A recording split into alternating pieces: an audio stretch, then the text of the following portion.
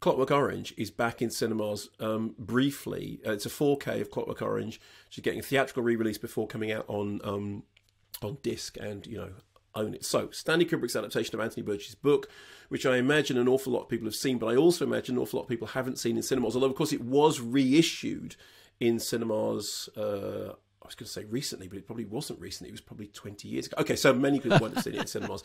I know, I'm sorry. It's terrifying, isn't it? So, a satirical tale, partly inspired by horrible real-life events, of violence and retribution, which raises questions about free will, crime and punishment, the nature of youth, the nature of society, written in Nadsat, which is this kind of English-Russian mashup, so dystopian future.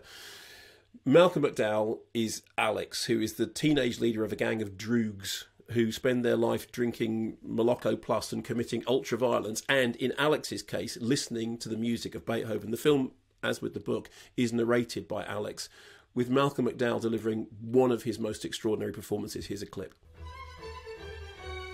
As we walked along the flat block marina, I was calm on the outside, but thinking all the time. So now it was to be Georgie the General, saying what we should do and what not to do, and dim as his mindless, grinning bulldog.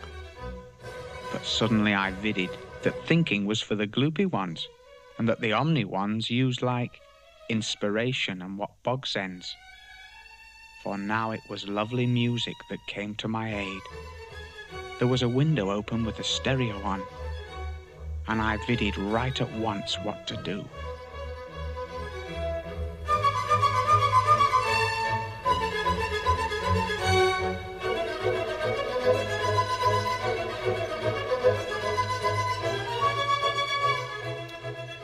So here's the thing with Clockwork Orange. Most people who haven't seen Clockwork Orange, or actually some people who have, only remember the first act. They only remember, the ultra-violence and the craziness. And of course, that was the stuff that was the subject of all the outrage when the film came out. Of course, it wasn't banned here. It was removed from circulation by Warner Brothers after its initial release at the request of the Kubrick family, and was only ever reissued after Stanley Kubrick's death. The film had an extraordinary impact because of when it came in. It came out around the same time as things like The Devils and, real big cause célèbre cases. But the rest of the movie is actually the more interesting part, the stuff about the Ludovico technique, which is that Alex, basically having gone to prison, then finds that he might be able to get out if he submits to a technique which removes his free will, which is what the Clockwork Orange of the title is about. And the book is satirical and strange, but it is essentially a debate about the difference between free will and the absence of free will. It had such an impact in terms of its design, in terms of the way it looks, in terms of the way in which the music is used, and Malcolm McDowell in that film. I love Malcolm McDowell anyway, and I think this and Oh Lucky Man, and actually I would argue Caligula, are demonstrations that Malcolm McDowell is one of the finest screen actors we've ever produced.